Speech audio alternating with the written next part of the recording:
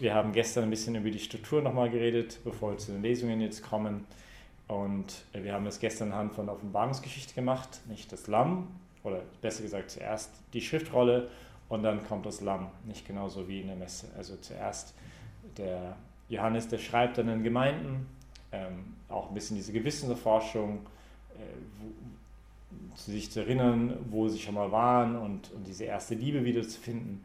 Und dann kommt der zweite Teil der Offenbarungsgeschichte über das Lamm.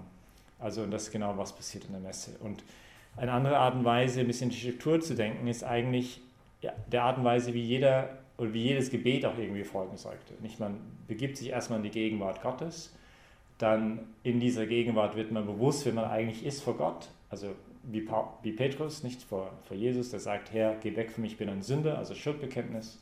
Aber dann auch dieses Vertrauen, dass Gott uns jetzt nicht irgendwie verdammt oder wütend auf uns ist, weil wir gerade unsere Schuld bekannt haben, sondern ganz im Gegenteil, wo er uns barmherzig aufnimmt und seine Liebe schenkt. Und dann nach diesem in der Gegenwart Gottes sein, nochmal um anzuerkennen, ja, ich bin ein Sünder, ich brauche Erlösung, dieses Bitten, nicht um seine Hilfe, das ist Tagesgebet. Und dann der zweite Teil von jedem guten Gebet ist einfach ein Hinhören, was will Gott mir sagen? Und das machen wir dann in den Lesungen. Nicht? Wir hören hin, auf was Gott uns sagen möchte. Und dann, das führt aber dann irgendwann mal auch zu, okay, jetzt habe ich das gehört, aber was macht das jetzt mit mir? Nicht? Wo ich dann auch erlaube, dass dieses Wort Gottes mich verwandelt. In der Messe geschieht diese Verwandlung auf eine radikale Art und Weise, weil das Brot und den Wein, den wir zur Messe bringen, wirklich in ihn verwandelt werden. Aber zugleich ist auch in jedem guten Gebet passiert was Ähnliches mit uns, dass wir immer mehr durch das Wort vom Herrn verwandelt werden in ihm. Und dann, wo wir am Ende auch unsere Hingabe an ihn aussprechen, wo wir sagen, ja, Amen, genauso wie was geschieht auch in der Kommunion. Und dann werden wir hinausgesandt vom Gebet. Das Gebet ist nicht egoistisch, wir beten nicht für uns selber, sondern wir lassen auch Gott uns hinausschicken in die Welt. Und genau das ist ein bisschen auch eine Art und Weise, wie wir die Struktur der Messe sehen können. Eine andere Art und Weise, wie wir die Struktur der Messe sehen können, ist einfach, dass es die Urgeschichte schlechthin ist. Nicht jede gute Geschichte hat einen Kern. Und ich habe mal ein Buch gelesen, das heißt Story von Robert McKee über gutes Drehbuch schreiben. Und er sagt, nach der Analyse von so 300 verschiedenen Hollywood-Filmen, nicht, dass die meisten guten Hollywood-Filme sind griechische Tragödien in 3 Akten. Und nicht, du hast eine Ausgangsposition, irgendwas ist, dann kommen Herausforderungen und dann muss der Held da irgendwie kämpfen und dann hast du am Ende halt eine Änderung von dieser ursprünglichen Situation. Und dieser Kern von jeder Geschichte ist, was er nennt, Ursache plus Wertänderung oder Cause plus Value Change. Also du hast in der Messe zum Beispiel, der Hauptding ist, du hast, okay, wir sind Sünder und wir gehen als Gesandte hinaus. Nicht? Wir werden erlöst durch den Herrn, wir werden hineingezogen in diese Gemeinschaft mit ihm, wir werden als Gesandte hinaus in die Welt geschickt. Und die ganze Erlösungsgeschichte ist das.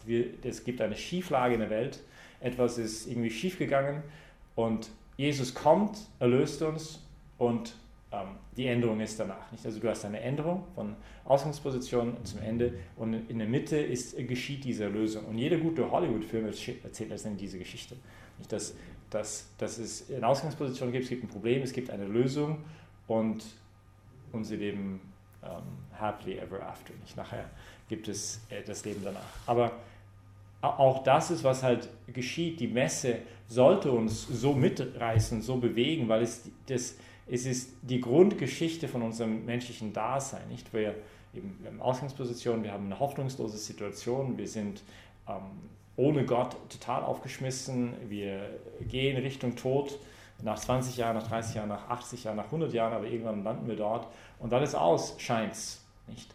Und dann kommt Jesus aber in diese Geschichte hinein und er erlöst uns und er bringt uns sein Heil und er verwandelt uns und er möchte uns in diese Beziehung, wir werden in diese Beziehung mit demjenigen hineingezogen, der das Leben selbst ist und dann hinausgesandt in die Welt, anderen Menschen diese frohe Botschaft zu bringen. Also das wäre eine andere Art und Weise, auch nochmal die Struktur der Messe zu sehen. Also das Hauptding ist dieser Eingangsteil, dann kommen die Lesungen aus dem Wort Gottes, wo wir hinhören wollen auf sein Wort eben. Dann kommt die Gabenbereitung, wo wir uns, was wir haben in unseren Händen, zu Gott bringen, sodass er es verwandelt. Dann kommt die Wandlung, wo er selbst jetzt diese Wandlung auch vollzieht, wo er sich selbst hingibt am Kreuz für uns, wo das gegenwärtig wird für uns, wo er uns sich schenkt und dann hinausgesandt werden in die Welt. Genau. Und vorgestern haben wir über ein Tagesgebet gesprochen. Und nach diesem Tagesgebet kommt eben die Lesungen. Und diese Lesungen werden wir ein bisschen weiter vertiefen morgen. Grundgedanke bei den Lesungen ist aber die, dass der Christ sagt, ich will nicht einfach mein eigenes Leben leben, meinen eigenen Lebenentwurf sagen, okay, ich realisiere mich so, wie ich halt will, sondern ich will hören, Gott, auf was du mir sagst. Ich möchte mein Leben so verwirklichen, wie du es mir sagst. Also die Grundintuition des Christlichen ist eben, dass der Mensch sich verwirklicht nicht, indem er einfach irgendwie das tut, was ihm jetzt gerade in den Kopf kommt, sondern indem er hinhört auf das Wort Gottes. Also es ist vielmehr eine kontemplative Haltung. Es ist nicht ein, wie kann ich die Welt so manipulieren, sodass sie das tut, was ich will, sondern es ist eher hinhören, was, Herr, willst du mir sagen? Nicht? Was willst du mir sagen? Und das braucht Demut, nicht? Das braucht Bereitschaft zu hören. Deswegen drücken wir das auch aus in unserer Körpersprache. Wir sitzen uns hin, nicht dieses Hinhören, fast wie eine Art Klassenzimmer eigentlich, aber natürlich viel mehr als das. Wir sind Jünger Jesu, wir wollen hören, was der Meister uns sagt und wollen das tief verdauen, was er uns jetzt zu sagen hat in den Lesungen und hinhören, was das mit meinem Leben zu tun hat. Genau, aber da werden wir morgen ein bisschen tiefer hineingehen.